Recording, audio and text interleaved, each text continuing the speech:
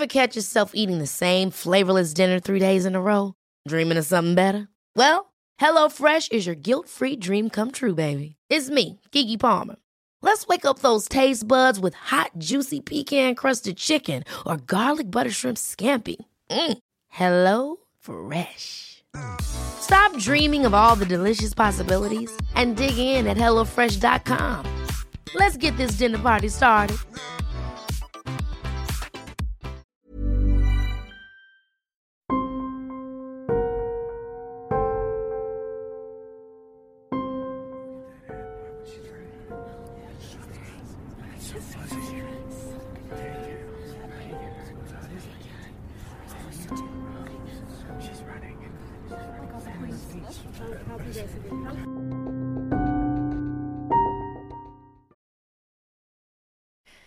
Herzlich willkommen zur 33. Folge von Mordgeflüster, einem True Crime Podcast mit Fällen aus der ganzen Welt. Mein Name ist Lisa. Und mein Name ist Marie. Hallo. Hallo. Da sind wir wieder. Genau, 2 Wochen später. Ich bin zurück aus dem Urlaub. Ja, wir haben gute Neuigkeiten. Geschenke, Geschenke. Surprise, surprise. Ja, ihr müsst auf jeden Fall im Laufe der nächsten Woche, ich würde mal sagen, vielleicht so Mittwoch oder Donnerstag, euch unsere Instagram-Story angucken, beziehungsweise auch unseren Instagram-Feed, weil da gibt es dann was Cooles zu gewinnen. Wir verlosen nämlich 5 Hörbücher von unserem True Crime Finnland-Buch, was wir zusammen mit Adrian Langenscheidt gemacht haben. Und ja, unter unserem Post könnt ihr dann gerne kommentieren und Lisa erklärt euch kurz, was ihr da machen müsst. Genau, also wir würden uns total freuen, wenn ihr uns dann unter dem Post vielleicht eine kreative Antwort schreiben würdet, mit wem ihr in welcher Situation dieses Hörbuch hören würdet. Und die kreativsten 5 kriegen dann von uns den Code, mit dem die sich dann dieses Hörbuch runterladen können und dann hören können. Ja, genau. Also so wird es ablaufen. Und dann denke ich, dass wir so vielleicht zum nächsten Wochenende oder spätestens in einer Woche, dass wir euch so eine Woche Zeit geben und dann losen wir die 5 Gewinne aus. Genau, so soll es ablaufen. Ja. Ja, dann finde ich, können wir jetzt als nächstes schon direkt zum nächsten Tagesordnungspunkt kommen und das ist die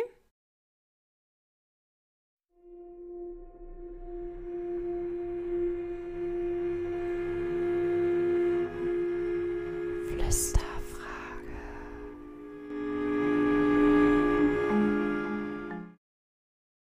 Wir haben gefragt, hast du schon mal rassistische Situationen miterlebt oder eben selbst erlebt? Und wir haben viele Antworten bekommen, sehr erschreckende Antworten bekommen. Ich lese euch jetzt so ein paar vor. Häufiger, ich komme aus den 9 Bundesländern, hier steckt Intoleranz in der Muttermilch. Ich arbeite als Krankenschwester und Rassismus ist dort Alltag gegenüber mir wie auch KollegInnen. Ja, ich komme aus Ostdeutschland. Tatsächlich ist das wirklich ein großes Thema, das ist sehr oft genannt worden. Ja, Rassismus umgibt uns doch täglich und auch ich darf immer noch an mir arbeiten. Das ist natürlich auch viel Wahres dran. Also ich glaube auch, ich mache da noch viel falsch, ohne dass mir das so richtig bewusst ist. Hier noch, ja leider, im Zug wurde ein türkisches Mädchen angepöbelt und beleidigt. Hier ist noch sehr oft von älteren Menschen, weil sie es genauso vorgelebt bekommen haben, leider. Und haben noch 2 ausführlichere Antworten bekommen. Auf dem Weg in die Innenstadt saß bei mir in der Bahn ein Nazi. Er hat die ganze Zeit durch die Bahn geschrien, dass er Ausländer hasse. Als dann eine Frau mit offensichtlich nicht deutscher Herkunft die Bahn betrat und sich auch noch auf seine Sitzreihe setzte, rastete er vollkommen aus, verscheuchte sie, drohte ihr an, sie zu Tode zu quälen, sie zu verbrennen und sonst noch sehr unschöne Dinge.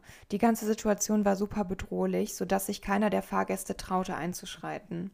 Wir haben dem Opfer dann versucht aufzuhelfen und mit ihr geredet. Sie war vollkommen aufgelöst. Viele Fahrgäste haben zum Glück ein Beweisvideo gemacht. Das wurde dann, soweit ich es noch mitbekommen habe, angezeigt. Und dann haben wir noch eine Nachricht bekommen. Ja, und ist noch gar nicht so lange her. An einer Tankstelle hatte ich vor mir einen ungarischen Lkw-Fahrer, welcher sich leider nicht so gut verständlich machen konnte. Der Tankstellenwart sah ihn an und verdrehte die Augen, sagte nur „Scheiß Kanacken". Das hat mich wirklich geschockt und ich fand es mehr als unangenehm und unangemessen, zumal der Fahrer sich wirklich Mühe gab. Ich habe den Typen hinterher an der Theke angeschaut und gefragt, ob das sein Ernst sei. Allerdings hat er es nicht mitbekommen. Für mich steht fest, dass ich diese Tankstelle zukünftig meiden werde und mich mit dem Konzern in Verbindung setzen werde. Ja, das sind alles auf jeden Fall sehr schockierende Nachrichten von euch. Lisa, wie beantwortest du die Flüsterfrage? Ja, also auch ich habe das, also ich jetzt selber nicht, aber ich habe Situationen mitbekommen, in denen andere Menschen rassistischen Situationen ausgesetzt waren. Zum Beispiel schon zweimal jetzt an einer Kasse, wo dann die Kassiererin ganz offensichtlich ausländische Kunden anders bedient hat als die anderen. Beim ersten Mal habe ich tatsächlich nichts gesagt und habe mich dann nachher sehr über mich selber geärgert, weil ich so dachte, warum hast du nichts gesagt und hast halt quasi für die Person halt auch so ein bisschen Partei angenommen und hast dich einfach solidarisch gezeigt. Das hat mich nachher wirklich sehr aufgeregt. Dann habe ich auch mit meiner Mama da sehr lange drüber gesprochen, dass ich nichts gesagt habe, weil es mich auch irgendwie dann beschäftigt hat. Und beim zweiten Mal habe ich jetzt schon was dann auch gesagt, dass ich finde, dass das halt rassistisch war. Die Frau hat sich dann total auf den Schlips getreten gefühlt und meinte, nein, es wäre überhaupt nicht rassistisch gewesen.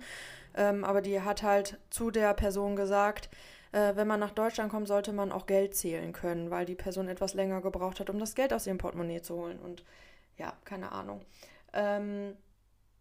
Wobei ich jetzt gerade, als ich es ausgesprochen habe, tatsächlich ist mir auch mal so eine kleine, ja, etwas komische Situation passiert. Und zwar habe ich ja einen polnischen Nachnamen. Ich spreche aber kein Wort Polnisch, also mal davon ab. Und saß halt ja, an der Rezeption von meinem alten Job.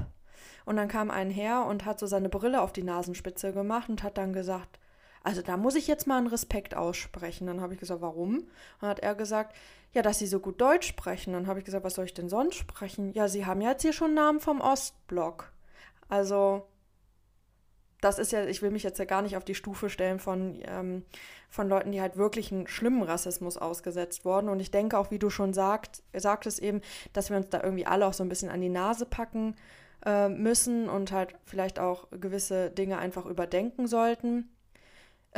Ich bin zum Beispiel voll pro Debatte, dass eine Zigeunersoße nicht mehr Zigeunersoße halten sollte. Und ich verstehe auch nicht, was das Problem ist, wenn man doch dadurch schafft, dass sich andere Gruppen nicht mehr ausgegrenzt fühlen oder genau diskriminiert fühlen. Das war das Wort, was ich suchte.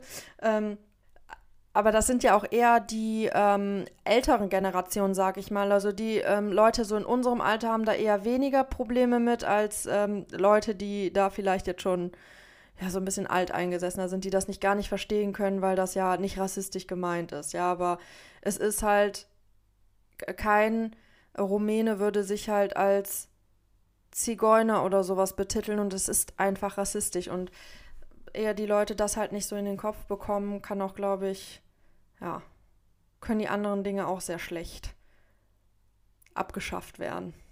Ja, ich finde, ich habe auch zu Marie vorher gesagt, ich habe sehr große Angst vor euren Antworten gehabt, weil ich mit Rassismus wirklich überhaupt nicht umgehen kann. Das ist, finde ich, eines der, neben Homophobie und Sexismus natürlich Dinge, die ich einfach nicht begreifen kann. Wie andere Menschen so sehr hassen können für etwas, wofür doch niemand etwas kann. Und da hatte ich wirklich sehr, sehr große Angst, was da für Nachrichten kommen. Und ich war auch teilweise so schockiert über das, was ihr geschrieben habt. Und da, finde ich, sollten wir vielleicht alle so ein bisschen überdenken und uns einfach vielleicht solidarisch mit Minderheiten zeigen und füreinander vielleicht dann auch einstehen. Aber die meisten von euch haben uns das ja auch Entschuldigung, so geschrieben, dass ihr eben dann auch solidarisch wart in den Situationen, die ihr miterlebt habt. Wie ist das denn bei dir, Marie? Hast du schon mal sowas miterlebt? Ja, wahrscheinlich schon, aber so ganz präsent habe ich es nicht. Ich sehe mich auch eigentlich in der Pflicht, dann auch was zu sagen. Also ich bin dann auch niemand, der das einfach so hinnimmt. Früher hätte ich das vielleicht schon getan. Ich war halt früher sehr, sehr schüchtern und wollte bloß nicht auffallen und bin bloß immer so mit der Masse mitgeschwommen. Und ein Glück hat sich das mittlerweile geändert.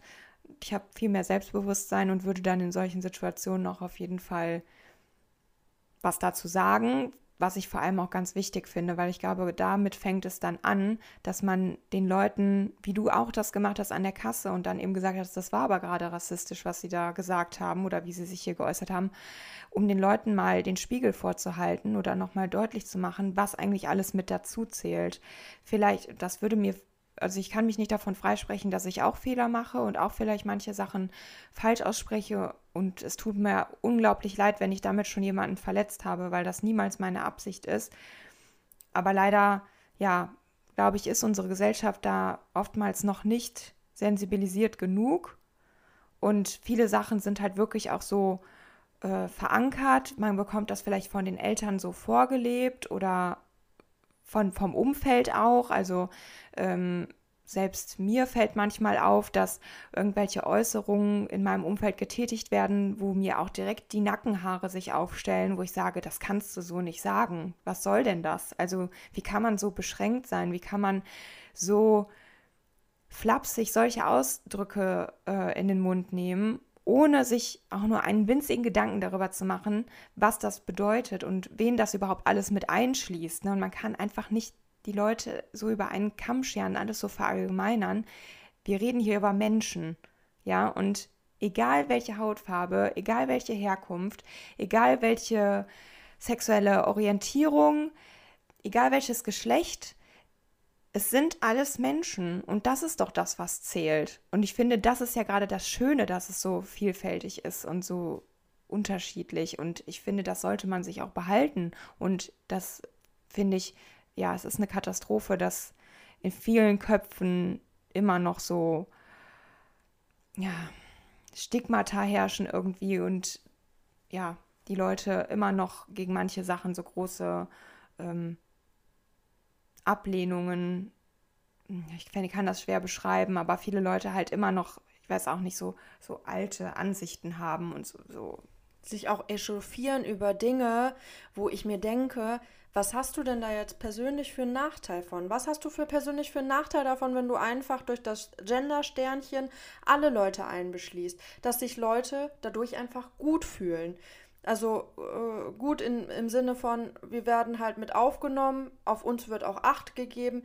Ich habe eben noch gelesen, also ich habe einen homosexuellen Kumpel und seinen Freund. Und der hat tatsächlich auch einen Podcast, tatsächlich auch einen True Crime Podcast, den hat er, glaube ich, vor 3 Wochen erst gestartet oder so. Also,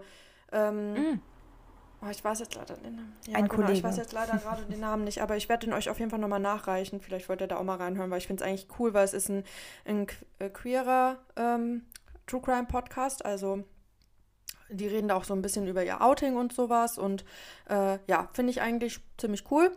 Aber er hat eben gepostet, da hatte irgendjemand gepostet, lasst doch die Leute küssen, wie sie sich küssen wollen. Irgendwie Mann küsst Frau, Frau küsst Frau, Mann küsst Mann, irgendwie so, ne? Und da haben Leute Kommentare drunter geschrieben, die der gepostet hat. Ich war so wütend und ich habe nur gedacht, ey, da kannst du dir nur an den Kopf fassen, dass die Leute immer noch, dass du solche Diskussionen überhaupt noch führen musst. Also ganz, ganz, ganz, ganz schrecklich. Ich war richtig schockiert. Er hat also so mehrere Nachrichten dann gepostet und was er halt darauf auch geantwortet hat. Und ich war schockiert. Ich war wirklich schockiert, dass Leute solche Ansichten haben noch. Und das waren auch teilweise junge Leute. Ja, also ich verstehe es nicht. Ja, stimmt. Das schockiert mich auch immer wieder. Ja, also ich habe das jetzt mittlerweile auch oft gemerkt, auch Leute, die irgendwie irgendwelche Beiträge von der AfD dann geteilt haben und so. Und ich habe dann wirklich nach und nach, auch gerade bei Facebook ist mir das aufgefallen, ich habe dann nach und nach meine Freundesliste aussortiert, weil ich dachte, ich will mit solchen Leuten nichts zu tun haben. Ich will mich damit nicht, also ich kann mich damit nicht identifizieren, ich will damit nicht in Verbindung gebracht werden und solche Leute brauche ich dann auch nicht in meinem Leben. Also das war auch auffällig, wie gerade jetzt auch zur Corona-Krise, als dann auch die ganzen Corona-Leugner und sowas dann anfingen, wo ich mir dachte, nee, ganz ehrlich, brauchst du nicht. Und ich war wirklich schockiert, bei wem das dann nach und nach auch wirklich kam. Also das waren Leute, von denen ich das wirklich nicht... Von Leuten, wo man es nicht gedacht hat, ja, genau. Genau, ja. Und zu dem, was du erlebt hast mit dem Nachnamen, tatsächlich ist mir sowas auch passiert. Mein Name ist eben niederländisch und ich werde auch sehr oft darauf angesprochen. Und dann fallen auch schon mal so Sachen wie Käskop oder, ach, ich weiß nicht, irgendwelche blöden niederländischen Sprüche oder so. Ich meine, mein Nachname ist niederländisch, aber ich spreche kein Niederländisch und das ist von meinem Uropa mütterlicherseits kommt das. Und so eine große Verbindung habe ich dazu nicht, aber trotzdem finde ich, steht das gar nicht zur Debatte. Es ist total egal, was mein Nachname ist. Und wenn der XYZ ist, also, naja, ich finde das total unnötig, da immer irgendwelche blöden Sprüche mir anhören zu müssen. Und wir haben ja wirklich jetzt hier auf hohem Niveau, ja, das Angesprochene. Wir sind privilegiert, wir haben eine helle Hautfarbe. Gerade hier bei uns fällt das dann eben nicht auf. Wir sehen deutsch aus, wir sprechen Deutsch. Ja, von daher ja, sind wir wahrscheinlich nicht in der Position, uns da jetzt großartig drüber aufzuregen. Ich wollte es nur erwähnen, dass mir sowas auch schon passiert ist. Ja, richtig. Und wie du schon sagst, wenn uns das in so einer kleinen Form schon so ein bisschen tangiert, dann möchte ich nicht wissen, wie das in großen Formen ist. Und wir dürfen nie vergessen, dass wir halt eben privilegiert sind, dass wir niemals in diese Situation kommen werden, dass wir zum Beispiel aufgrund unseres Aussehens oder aufgrund unseres Namens zum Beispiel eine Wohnung nicht bekommen. Ja, so, nicht zum Vorstellungsgespräch eingeladen werden. Oder irgendwie Ablehnung in irgendeiner Hinsicht haben, was halt auf unsere Sexualität gemünzt ist, auf unser Aussehen oder auf unsere Religion. Und ich finde, wenn wir alle ein bisschen toleranter wären, dann wäre die Welt auf jeden Fall um einiges besser. Wenn jeder einfach ein bisschen auf den anderen Acht gibt und vielleicht auch mal ein bisschen um die Ecke denkt und nicht nur schwarz und weiß sieht und nicht nur in Schubladen stopft vor allen Dingen. Ich glaube, dann könnte man schon einiges besser machen. Mhm. Ja, jetzt haben wir sehr lange vorher geredet. Eine kleine aber es ist halt auch einfach geführt. Ja, es ist halt einfach auch ein wichtiges Thema, was uns beide, glaube ich, auch schon ziemlich triggert, ne? Das muss man schon sagen. Von daher verzeiht uns, dass wir jetzt vorher so viel gequatscht haben. Lisa, wie immer vermute ich mal, dass dein Fall natürlich etwas mit der Flüsterfrage zu tun hat. Richtig. Bin sehr gespannt. Ich lehne mich jetzt entspannt zurück zur späten Stunde und werde deiner Stimme lauschen. Okay, dann starte ich mal.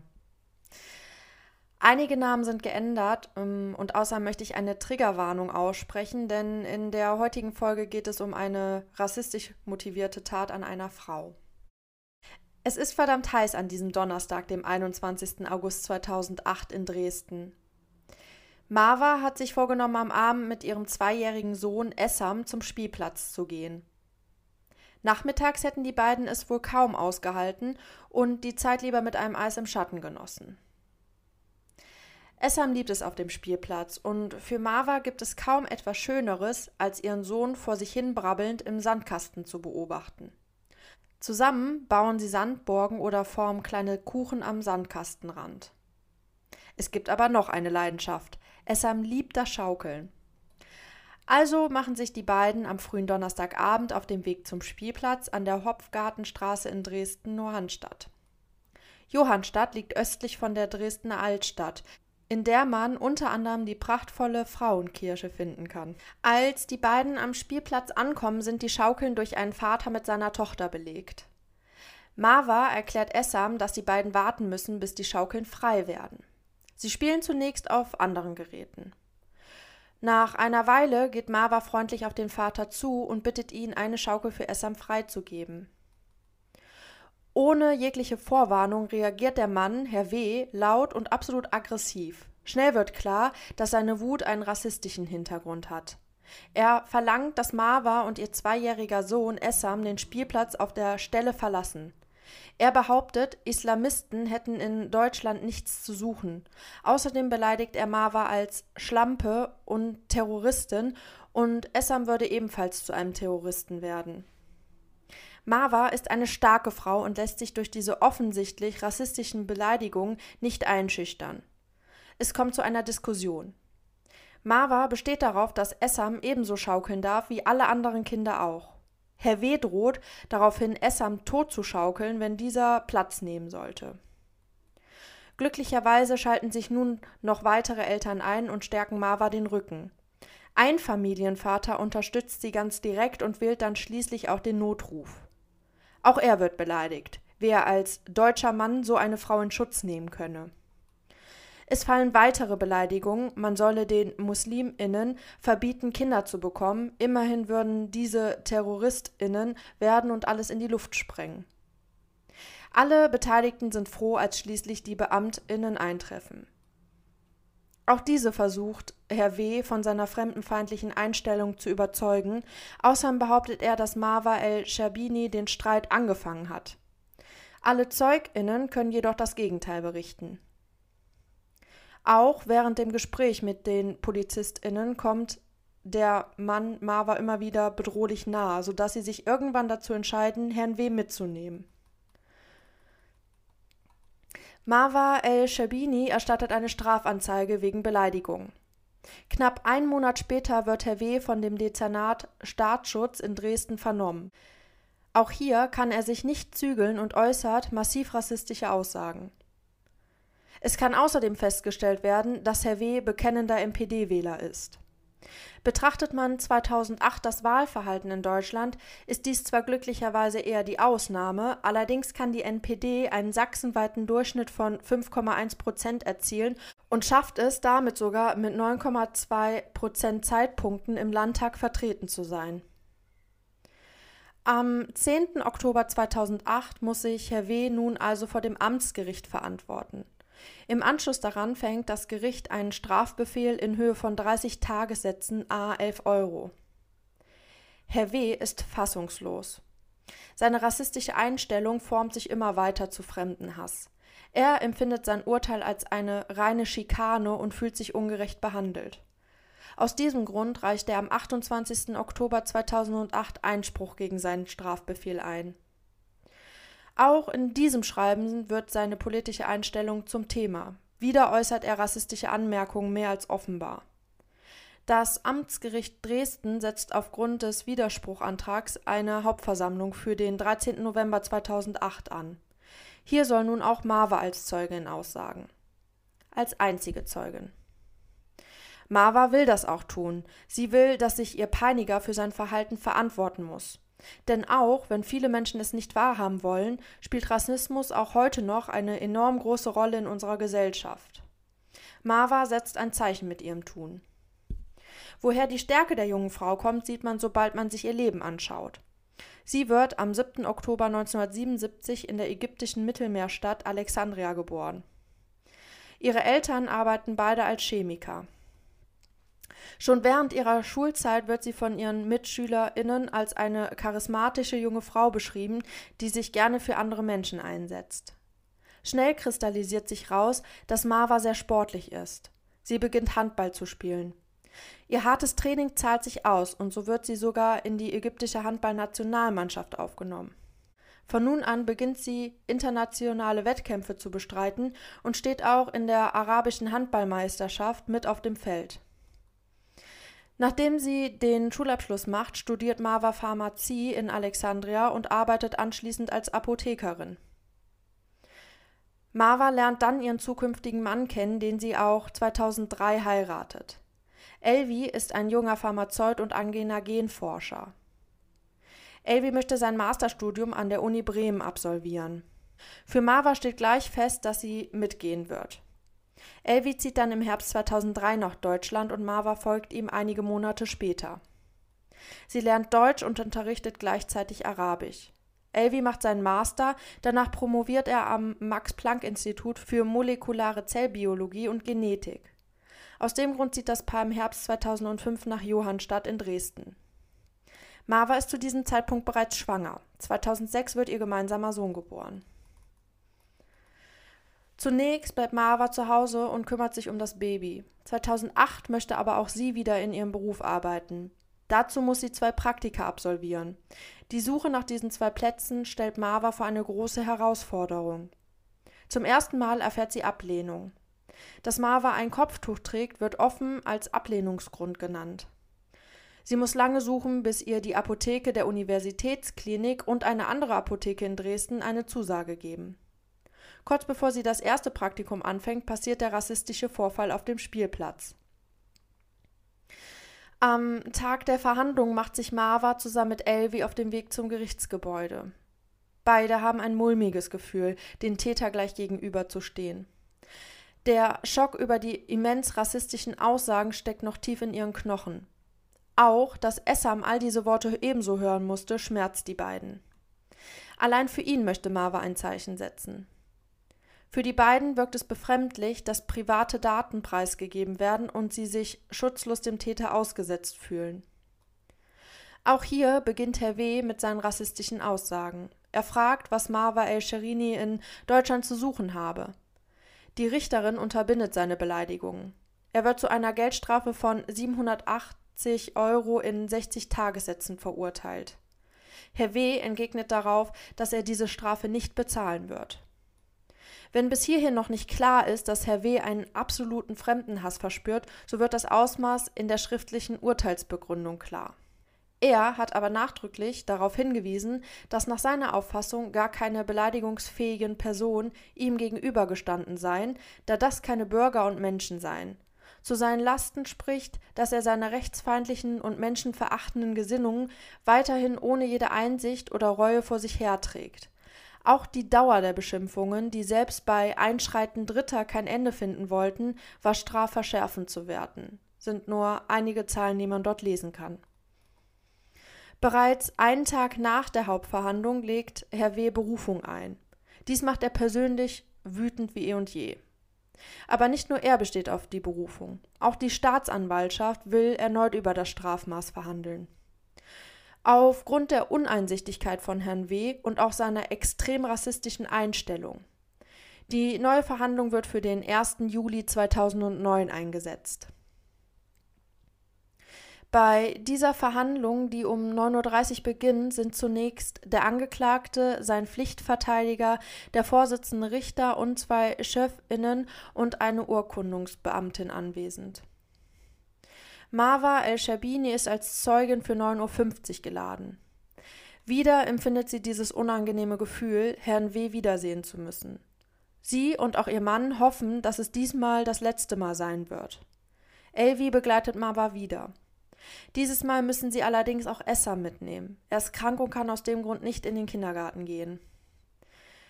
Wie nicht anders zu erwarten, wiederholt Herr W. auch dieses Mal wieder seine rassistischen Aussagen und betont, dass er die NPD wählen würde.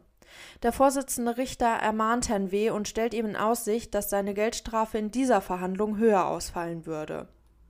Gegen 10:05 Uhr ist dann Marwa an der Reihe. Ihr Mann und ihr Sohn nehmen auf den Zuschauerbänken Platz. Marwa wiederholt die Aussage, die sie bereits in der ersten Vernehmung erklärt hatte. Wieder gestört durch rassistische Bemerkungen des Angeklagten, beendet das Gericht die Zeugenaussage um 10:20 Uhr.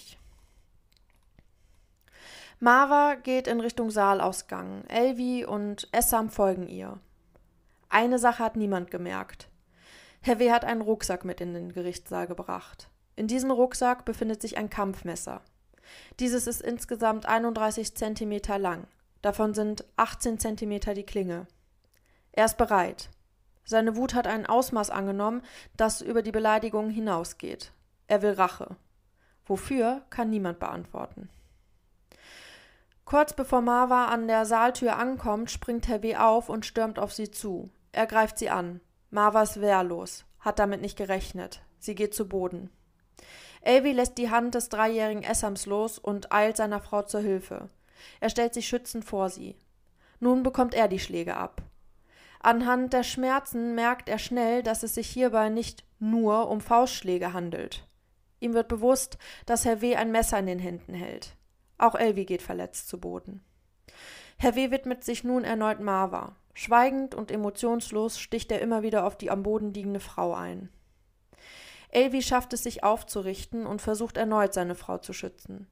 Herr W. sticht ihm daraufhin in den Hals, das Gesicht und in den Oberkörper. Aufgrund des Druckes öffnet sich die Saaltür und Elvi fällt aus dem Zimmer. Marvas einziger Gedanke ist nun, dass sie ihren Sohn beschützen muss. Dabei sticht Herr W. so lange auf ihren Rücken ein, bis Marva sich irgendwann nicht mehr bewegt. Herr W. ist wie im Blutrausch. Die Prozessangehörigen versuchen, ihn durch Schreie und Werfen von Stühlen von seiner Tat abzubringen, aber auch das kann ihn nicht aufhalten. Elvi betritt erneut den Raum. Herr W. schmeißt sich nun wieder auf ihn. Vor dem Nachbarsaal sitzen BundespolizistInnen, die auf ihre Zeugenaussage warten. Sie rufen einen bewaffneten Beamten zur Hilfe. Als dieser den Raum betritt, sieht er nur, wie Elvi und Herr W. um das Messer ringen. Nach einer Drohung, das Messer solle fallen gelassen werden, gibt er einen Schuss ab. Dabei trifft er Elvi in den Oberschenkel. Um 10:30 Uhr treffen Rettungskräfte im Saal ein. Sie versuchen zwar Marva zu reanimieren, können aber um 11:07 Uhr nur noch ihren Tod feststellen. Auch Elvi muss mehrfach wiederbelebt werden. Er wird mit einem Hubschrauber in die Uniklinik Dresden geflogen. Er muss mehrfach operiert und ins künstliche Koma versetzt werden. Essam, der mit ansehen musste, wie seine Eltern angegriffen wurden, sehen musste, wie seine Mutter vor seinen Augen gestorben ist, kommt zunächst in die Obhut des Jugendamtes, bis die Tante aus Kairo in Dresden ankommt. Elvis langjähriger Genesungsprozess beginnt von da an. Die psychischen Narben werden bei ihm und Essam für immer bleiben. Er tritt in den Mordverhandlungen neben Marvas Bruder und ihren Eltern als Nebenkläger auf. Diesmal werden die höchsten Sicherheitsvorkehrungen getroffen. 200 PolizistInnen sind im Einsatz. Als alle prozessbeteiligten ZuschauerInnen und JournalistInnen, die dem Prozess beiwohnen, werden verschärft kontrolliert. Herr W. wird mit einem gepanzerten Wagen vorgefahren. Außerdem trennen ihn und die Prozessbeteiligten eine 2,5 Meter hohe Wand. Elvi leitet Untersuchungen gegen den Präsidenten des Landgerichts Dresden und den Vorsitzenden Richter ein. Er will, dass geprüft wird, ob sie die Tat hätten verhindern können, indem sie sich um mehr Sicherheitsvorkehrungen gekümmert hätten und wegen unterlassener Hilfeleistung. Außerdem zeigt er den Beamten an, der ihm ins Bein geschossen hat. Am 11. November 2009 verurteilt die Schwurgerichtskammer Herrn W. wegen Mordes an Marwa El-Shabini, außerdem wegen versuchten Mordes und gefährlicher Körperverletzung gegen Elvi O. zu einer lebenslangen Freiheitsstrafe. Das Gericht stellt zudem die besondere Schwere der Schuld fest. Somit ist eine Haftentlassung nach 15 Jahren für Herrn W. ausgeschlossen. Zur großen Enttäuschung Marwas Familie werden die Ermittlungen gegen den Beamten, den Richter und auch des Präsidenten kurz vor Weihnachten 2009 eingestellt. Marwa El-Shabini wird niemals vergessen werden. Es gibt einige Gedenkorte und Organisationen, die ihr gewidmet sind. Zu ihrem Gedenken wird eine Steintafel im Landgericht Dresden errichtet. Außerdem gibt es ein Stipendium, welches durch Dresden und Sachsen finanziert wird. Hier werden Führungs- und Fachkräfte gefördert, die gesellschaftliche Verantwortung übernehmen und sich für Freiheit, Demokratie und die Grund- und Menschenrechte einsetzen. Des Weiteren wird der Park direkt vor dem Dresdner Landgericht in den Marwa El-Shabini Park umbenannt. Leider ist der Fall von Marwa absolut kein Einzelfall. Auch wenn viele Menschen es nicht sehen wollen, sind Rassismus, Ausgrenzung von gewissen Gruppen und auch Homophobie immer noch ein Teil unserer Gesellschaft. Beleuchten wir einmal Gewalttaten mit einem rassistischen Hintergrund, sehen wir immer noch viel zu hohe Zahlen. Marie, was meinst du denn, wie viele rechte Straftaten es insgesamt 2020 in Deutschland gab? Da fragst du mich jetzt wieder was. Ich mit meinen Schätzungen, ne? Vielleicht 2000? Es waren 22.357 rechte Straftaten und davon sind insgesamt 1.000 23 Gewalttaten. Und 2019 waren es 21.290 und davon 925 Gewaltstraftaten. Also einfach eine immens hohe Zahl, mit der man gar nicht so rechnet, finde ich. Das stimmt. Das Ausmaß anti-muslimisch motivierter Straftaten ist leider sehr schlecht dokumentiert. Schaut man sich die Zahlen an, die man kennt, fällt auf, dass ein Großteil der Fälle, also fast 76%, Beleidigungen gegen Frauen sind, die ein Kopftuch tragen. Häufig wird davon berichtet, dass PassantInnen in solchen Momenten leider keine große Hilfe sind. Besonders nach der Tat an Marwa haben viele muslimische Frauen Angst, aufgrund ihrer Religion in Gefahr zu sein. Dazu trägt bei, dass die öffentliche Reaktion auf den Mord in Deutschland eher zurückhaltend ist. Immer wieder wird in den Medien betont, dass der Täter ein Russlanddeutscher gewesen sei. Anders sieht die Situation in Marwas Heimatstadt in Ägypten aus. An ihrer Beisetzung in Alexandria nehmen tausende Menschen Abschied. Sie bekommt ein Ehrengrab. Es ist wichtig, dass sich die Gesellschaft solidarisch mit ausgeschlossenen Minderheiten zeigt. Sagt etwas, wenn jemand Unrecht angetan wird. Seht nicht weg, egal bei welcher Minderheit. Denkt immer daran, Rassismus ist keine Meinung, sondern ein Verbrechen. Ja. Sehr, sehr harter Tobak. Ja, da sagst du was. Überleg mal, aus was für einer Lappalie woraus sich das entwickelt hat, ne? Wie sich das so hochgeschaukelt hat. Es ging darum, dass sie gerne wollte, dass auch ihr Sohn schaukeln kann auf einem Spielplatz. Und am Ende ist das so eskaliert. Und ich saß hier die ganze Zeit kopfschüttelnd und habe die Augen aufgerissen, weil ich dachte, das kann doch nicht wahr sein, dass in einem deutschen Gerichtsgebäude es möglich ist, dass jemand wie lang war das? 31 Zentimeter langes Messer oder sowas mitbringen kann. Und dann ungehindert, also wirklich, für mich fühlte sich deine Erzählung, wie viele Messerstiche da erfolgt sind, bevor überhaupt irgendjemand da eingeschritten ist, fühlte sich an wie eine Ewigkeit. Und da habe ich mir gedacht, das kann doch nicht wahr sein, dass so zwei verfeindete Parteien so ungehindert aufeinander losgelassen werden im Grunde, beziehungsweise die Kläger ja also ungeschützt vor dem Angeklagten irgendwie waren. Also ich finde das absolut erschreckend und meiner Meinung nach wäre das auf jeden Fall verhinderbar gewesen. Für mich ist das unerklärlich, wie, also ich musste selber schon mal eine Aussage vor Gericht machen und musste vorher durch so eine Sicherheitsschranke, es wurde alles durchleuchtet, ich musste auch durch so einen Metalldetektor und sowas alles, also für mich ist es unerklärlich, wie das passieren konnte und meines Erachtens war das auch ungefähr zu so einer Zeit, vielleicht war es 2-3 Jahre später, aber so um 2009 rum, ne? Und ich finde das ganz, ganz erschreckend, dass das überhaupt möglich war und dann wirklich wegen so hinterwäldlerischen Ansichten einfach. Ich fand es super erschreckend, dass niemand Elvi zur Hilfe gekommen ist. Also jetzt mal ganz im Ernst. Die schreien ihn an, die werfen Stühle. Ich meine, niemand muss sich in Gefahr bringen, aber da gibt es doch auch genügend BeamtInnen, die hätten irgendwie, also, und dann kommt da ein Beamter, der dann auch noch dem Elvi ins Bein geschossen hat. Ich meine, ich will jetzt nicht, ne, kann natürlich sein, dass er da einfach den Überblick in dem Moment nicht hatte. Deswegen ist das übrigens auch fallen gelassen worden, weil man gesagt hat, er war in so einer undurchsichtigen Situation, dass er nicht direkt erkennen konnte, wer jetzt hier, von wem das jetzt hier ausgeht. Ja, das ist auch wirklich richtig. Also ich kenne auch jemanden, der so Schießtraining hat und mir davon erzählt hat und es ist verdammt schwer, überhaupt jemanden zu treffen bei so einem Gemenge und dann auch noch die richtige Person, ne? Also das ist wirklich, das darf man nicht unterschätzen, wie schwierig das ist. Und ja, die Situation war wahrscheinlich wirklich undurchsichtig, wenn zwei Menschen da miteinander ringen und dann auch zu erkennen, was jetzt hier gerade überhaupt passiert ist. Ne? Also für mich war noch nicht so ganz klar, in was für einem Raum haben die sich befunden?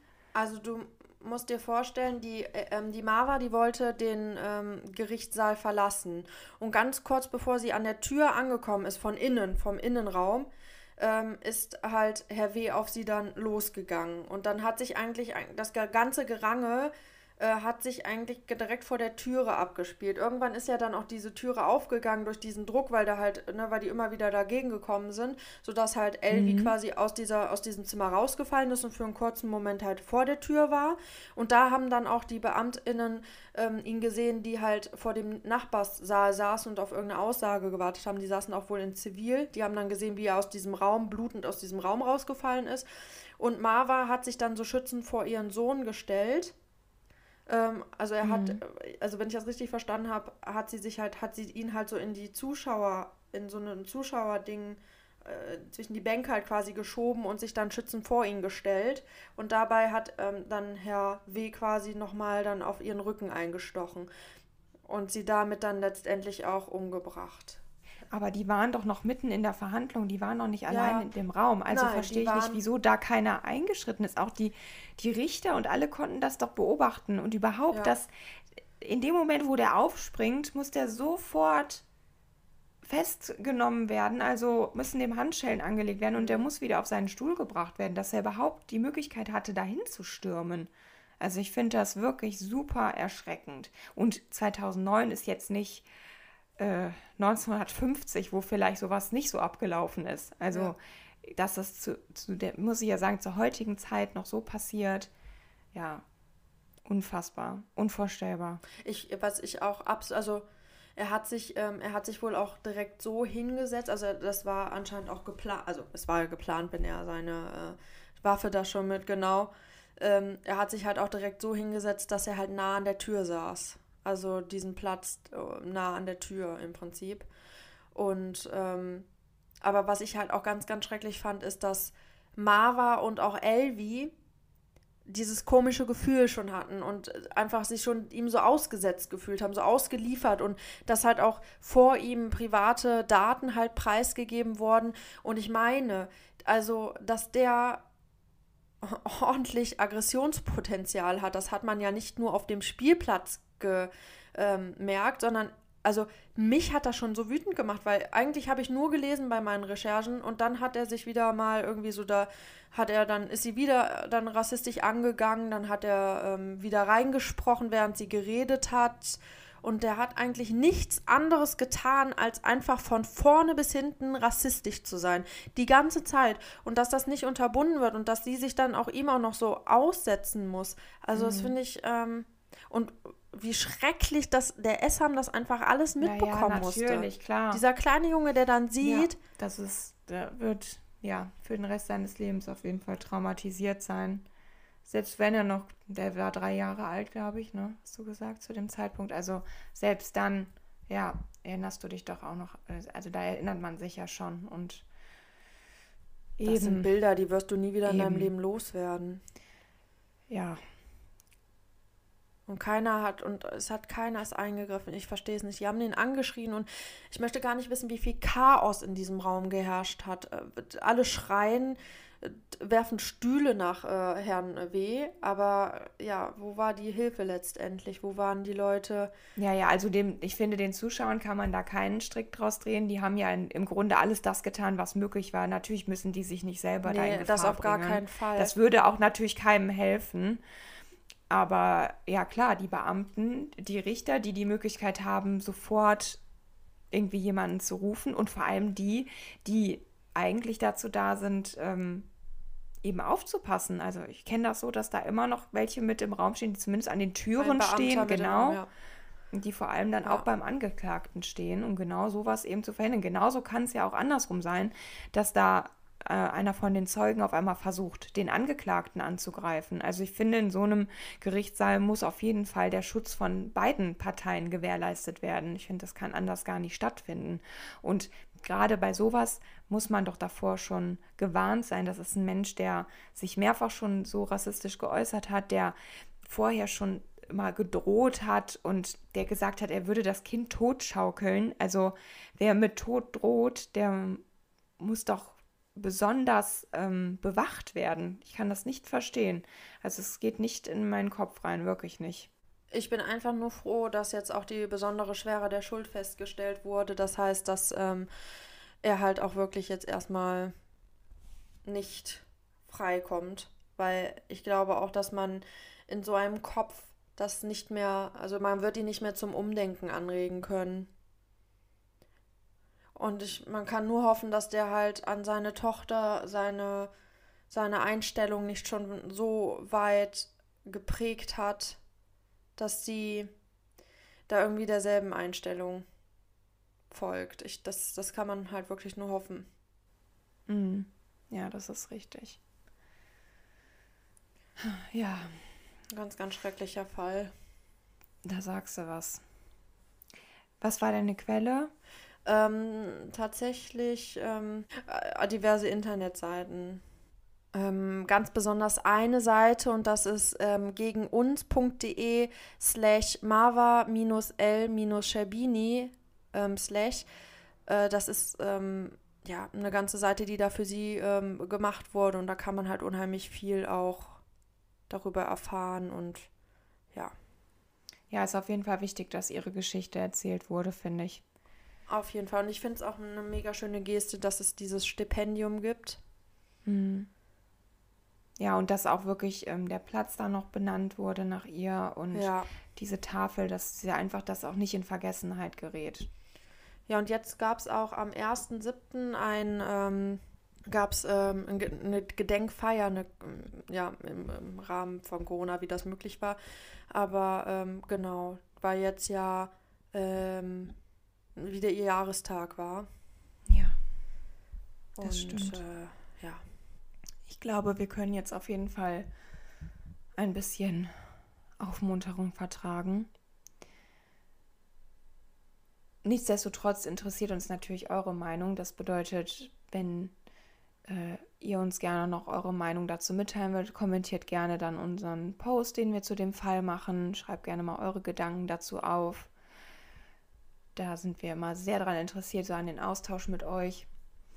Und ich würde sagen, wir verabschieden uns jetzt von all denen, die jetzt nicht mehr zuhören wollen. Ich meine, ihr habt euch ja schon das lange Vorgespräch angehört, es sei denn, ihr habt das auch geskippt. Aber jetzt kommen wir auf jeden Fall zum etwas entspannteren Teil. Und nachher haben wir auch noch eine kleine Überraschung für euch. Surprise, surprise. Genau. Wir müssen jetzt noch was gut machen von letztem Mal, genau.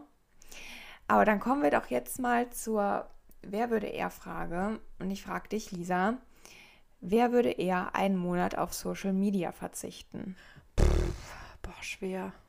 Ganz schwer. Wahrscheinlich würde ich denken eher du. Und ich würde das denken, weil du Stefan hast. Und du könntest hättest du halt irgendwie die Möglichkeit, dich abends noch zu unterhalten.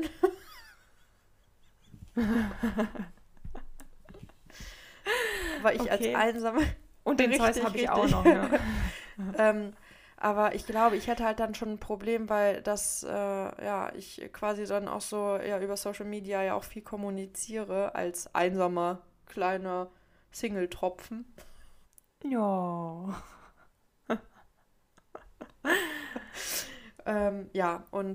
Ich glaube, dass mir das schon schwer fallen würde. Zumal es ja auch gerade im Moment in der heutigen Zeit etwas schwieriger ist, jemanden kennenzulernen, wenn du kein Social Media hast, weil du ja nirgendwo im Prinzip so richtig hingehen kannst, gerade in dieser Corona-Zeit jetzt aktuell. Ja, das stimmt. Außer beim Aldi an der Kasse vielleicht. Aber da lerne ich immer selten jemanden kennen, weil ich so nervös bin, dass ich möglichst schnell alles auf das Band legen kann und bin ich danach total beschäftigt, damit alles so schnell wie möglich wieder in meinen Einkaufswagen zu fördern, dass ich... Die geben ja auch immer Gas da, ne? Also es ist ja immer so ein Wettrennen, ne? So eine Challenge. Wer macht's schneller? Wer packt schneller ein und wer schiebt das schneller über? Ich krieg da richtig Schweißausbrüche. Ja. Ja, zumal es auch wirklich schwierig ist, jemanden kennenzulernen, da du die Leute ja immer nur mit Maske siehst und du natürlich nicht weißt, was sich so da drunter verbirgt. Ne? Ja, obwohl mir würde es ganz ehrlich auch sehr schwer fallen. Ich muss schon gestehen, ich glaube, bin da auch schon ein bisschen süchtig.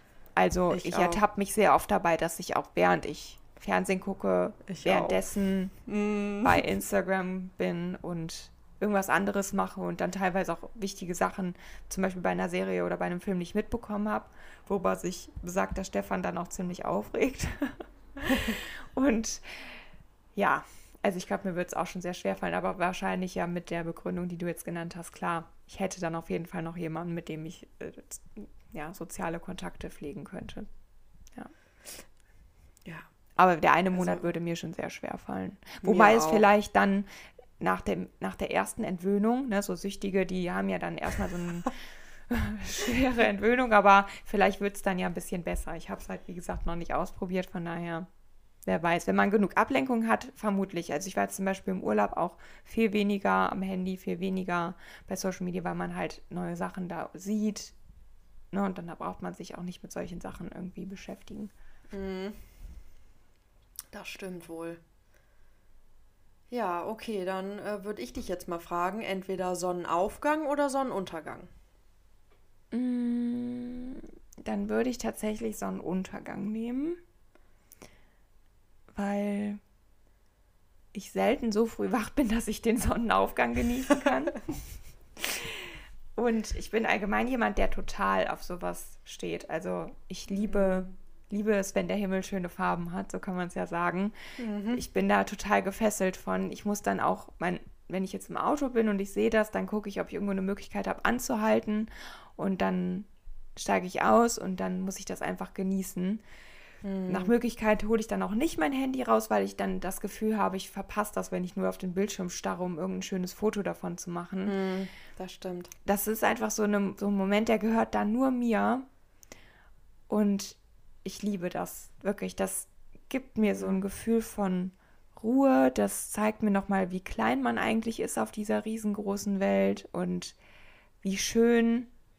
Also ich sage mal, die Natur, die hat einfach die schönste Farbpalette. Das könnte man nie so künstlich erzeugen.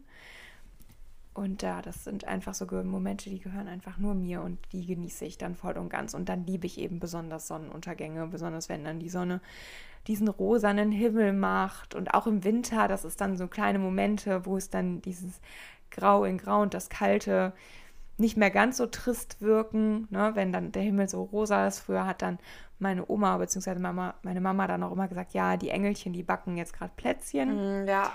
Und das ist dann immer so ein besonders schönes Gefühl, löst das irgendwie in mir auf. Deswegen, ich bin absoluter Sonnenuntergangsmensch.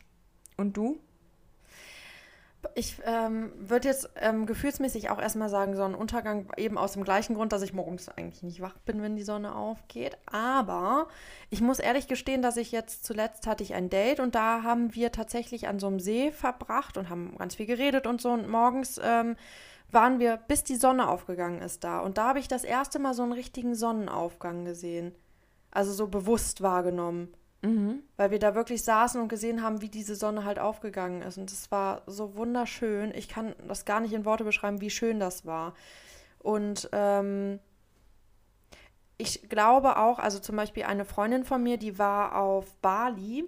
Und da hast du irgendwie die Möglichkeit, da musst du ganz, ganz früh morgens losgehen. Also ich glaube so um 4 oder sowas. Und dann gehst du einen Berg hoch und dann kannst du auf diesem Berg einen Sonnenaufgang sehen.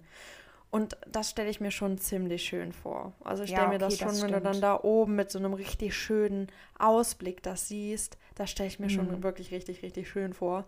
Und da könnte ich mir das vielleicht auch vorstellen, dass man das halt dann auch mal macht. Aber gefühlsmäßig würde ich auch sagen, eher ein Sonnenuntergang, weil ich die Stimmung einfach mega romantisch finde und ja, man der Natur dann eben auch einfach ganz, ganz nah sein kann. Und es ist auch einfach wunderschön, wenn ich das jetzt mal so sagen darf, in den Sonnenuntergang zu reiten. Es ist einfach wirklich wahnsinnig schön. Und ja, die Natur ist schon was Wunderschönes, das muss man schon mal sagen. Ja, dem kann ich nicht viel hinzufügen, das stimmt. Ja, Leute, dann haben wir jetzt eine kleine Überraschung für euch, weil wir ja beim letzten Mal keine Entweder-Oder und Wer-würde-eher-Frage gestellt haben wir uns heute etwas Besonderes ausgedacht und wir haben euch gerade parallel, quasi ganz interaktiv gefragt, ob ihr uns ein paar Fragen schicken könnt und die würden wir jetzt einfach quasi live beantworten. Wir würden einfach abwechselnd, wir machen jetzt nicht, dass wir das so ausführlich beantworten, vielleicht nur ganz kurz. Aber ja, so habt ihr jetzt auch Teil an unserer Folge. Ja, ihr seid genau Teil von der Folge direkt live. Lisa, wer würde eher nackig durch die Stadt rennen? Ich würde sagen, du.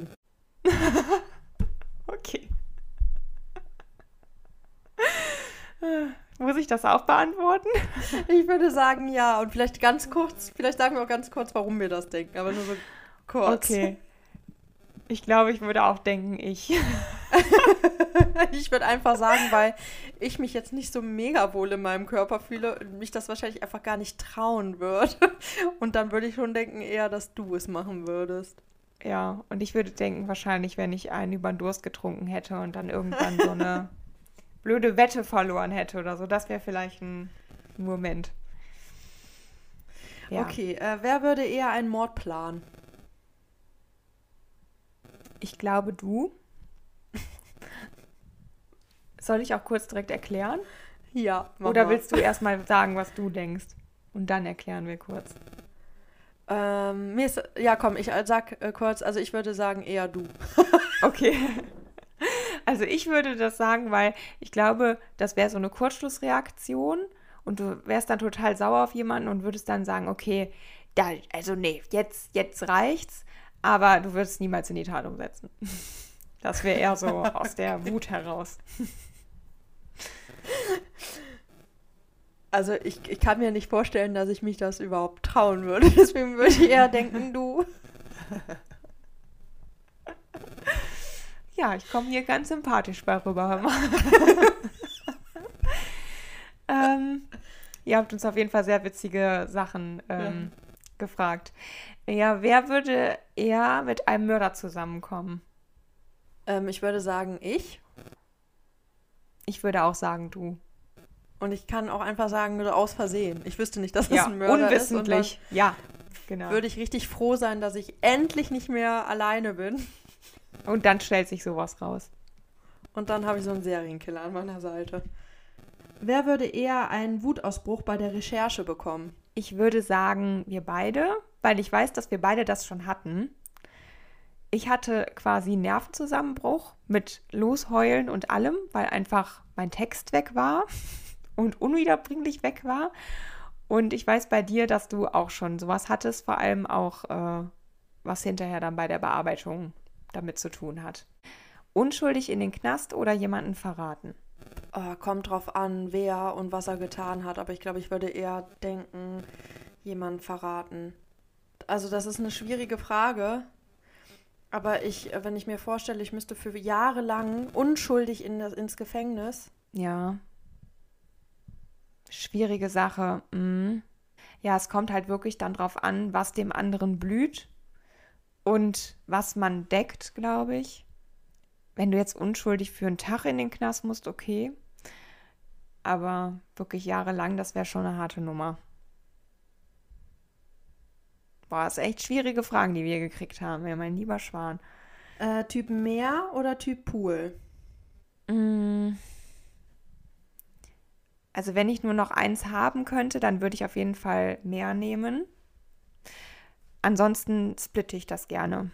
Morgens Meer, also nachmittags Pool zum Beispiel. Und du? Genauso.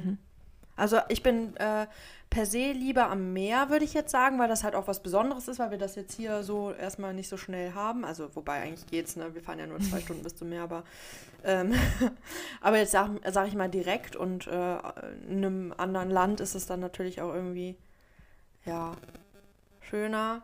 Aber ich mache das auch so, dass ich das gerne splitte. Lisa, wer würde eher beim Bestatter arbeiten? Du. Ich würde auch sagen, ich. Weil ich da schon wieder ein Problem hätte Mit Gerüchen und ich weiß nicht was allem. Und ja, das auch, genau. Stimmt. Abergläubigen. Also vor dem Gerüchen oder sowas, aber ich bin ja sehr abergläubig und vielleicht kann ich ganz kurz eine kleine Geschichte erzählen.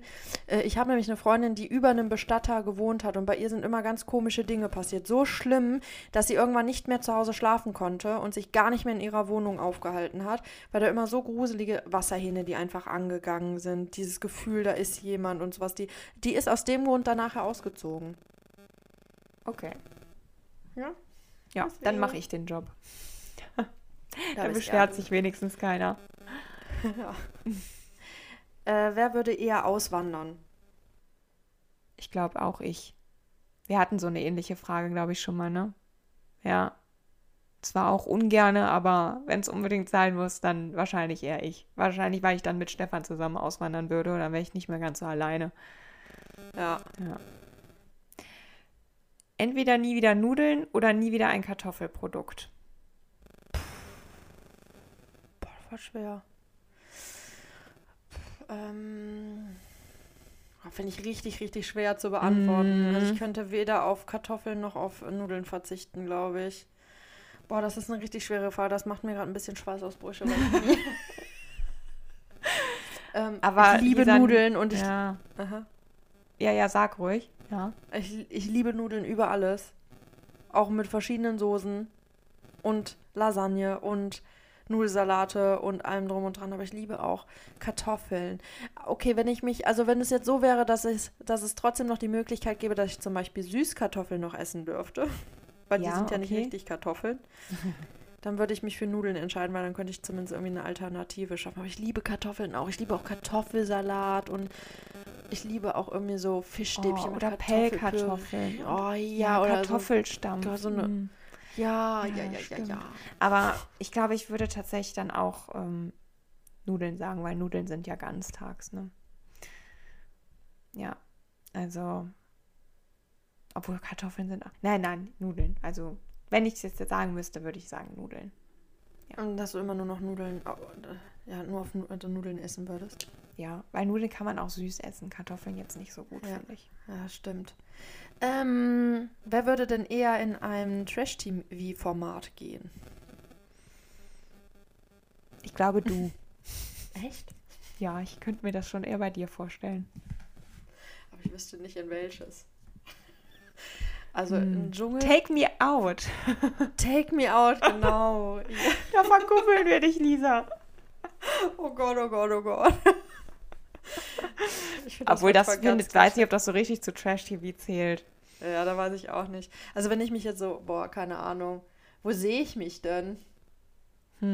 Bachelor, da würde ich wahrscheinlich irgendwann nur wild um mich keifen. Du musst einfach die Bachelorette sein, Lisa. Oh, das ist eine gute Idee.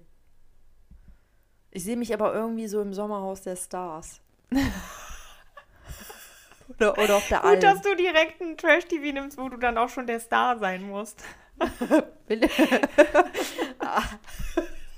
Ich bin bei Promi Big Brother. Ich sehe mich irgendwie beim Promi-Dinner. Ja. Ja, das könnte ich mir tatsächlich auch bei mir vorstellen. Also jetzt nicht das Promi-Dinner, aber ich habe ja schon mal mit Arbeitskollegen das perfekte Dinner gemacht. Und das habe ich tatsächlich auch gewonnen, ohne mir jetzt hier zu viel, wie heißt das nochmal? Eigene Lorbeeren? Nee. Einzuheimsen. Ja, Auf die eigene Schulter zu klopfen. Ja, so ähnlich. Ihr wisst, glaube ich, was ich meine. Und einen Tarzanschrei auszurufen. Ja, also das könnte ich mir tatsächlich noch am ehesten vorstellen bei mir. Oder hier zu Martin Rütter oder so mit dem Zeus, aber ich glaube, das ist auch Hopfen und Malz verloren. Oh, herrlich. Ja. Ja, da sind aber echt coole Sachen dabei, ne? Wahnsinn. Ja, das ist echt, das macht auch Spaß, finde ich. Ja, Wir total. haben auch so eine kleine Sache vor, wenn wir nämlich irgendwann die 5000 geknackt haben. Dann haben wir vielleicht vor, mal so einen Twitch-Abend mit euch zu machen, je nachdem, wie ihr das dann seht. Aber da machen wir vorher noch eine Umfrage, das dauert ja auch noch ein bisschen. Das dauert noch ungefähr so 2000 Follower, ne? Aber egal. Auch ein blindes Huhn findet mal ein Korn, ne? Mühsam ernährt sich das Eichhörnchen, wir schaffen das schon. Mit eurer Unterstützung schaffen wir das. Wir haben auf jeden Fall auch noch ein paar coole Projekte wieder. Wir haben ein paar coole Projekte stehen bevor. Ja, Es ist kann schon man so sehr sagen. spät, Leute. Irgendwie läuft das jetzt hier nicht mehr so richtig mit dem Sprechen. Aber dazu irgendwann dann auch noch mehr. Wir wollen euch da auch ein bisschen mitnehmen. Und ja, wir sind auf jeden Fall gespannt, was in der Zukunft so bevorsteht. Und sind auf jeden Fall total glücklich, dass wir das mit euch erleben dürfen. Ja, das stimmt. Das kann man nicht oft genug sagen. Ohne euch wäre Weil das durch alles euch- nicht möglich. Und ich finde das immer wieder krass. Ich habe da heute noch mit der Mama von meinem besten Freund drüber geredet, dass das Baby irgendwie dann doch so gewachsen ist. Am Anfang hat man so gedacht, boah, es wäre halt erstmal schön, wenn dich überhaupt irgendwie eine Person hören würde, die nicht zu deinen engen Freunden gehört. Und ja, jetzt haben wir halt echt eine riesen Zuhörerschaft. Und das Baby wächst immer weiter und neue Türen werden uns geöffnet und man erlebt irgendwie neue Dinge und das ist so wahnsinnig, dass man das manchmal kaum glauben kann. Ja, das stimmt. Ich hätte auch niemals gedacht, dass es sich so entwickelt. Also ich bin so relativ unbedarft in die ganze Sache ja mit reingekommen, reingerutscht im Ja. Grunde. Und ja, jetzt bin ich richtig glücklich. Also es war die beste Entscheidung überhaupt. Schön. Unser Baby hier. Ja. Ja, ich glaube, wir sind hier am Ende angekommen. Danke für Richtig. eure ganzen coolen Fragen. Es hat Und sehr auch viel für eure Spaß gemacht. Erfahrungen. Eure Oh ja, das auch rassistischen natürlich. Erfahrungen. Ja, genau. Obwohl das natürlich schöner wäre, wir hätten einfach viel weniger bekommen, weil die Leute nicht so viel Erfahrung gemacht haben mussten. Ne? Klar, auf jeden Fall. Okay, dann entlassen wir euch jetzt in die Freiheit. Bis in 2 Wochen. Flieg, kleine Flügelchen, flieg. Genau. Das war die 33. Folge von Mordgeflüster. Ich bin Marie Und ich bin Lisa. Bleibt sicher. und gesund. Tschüss.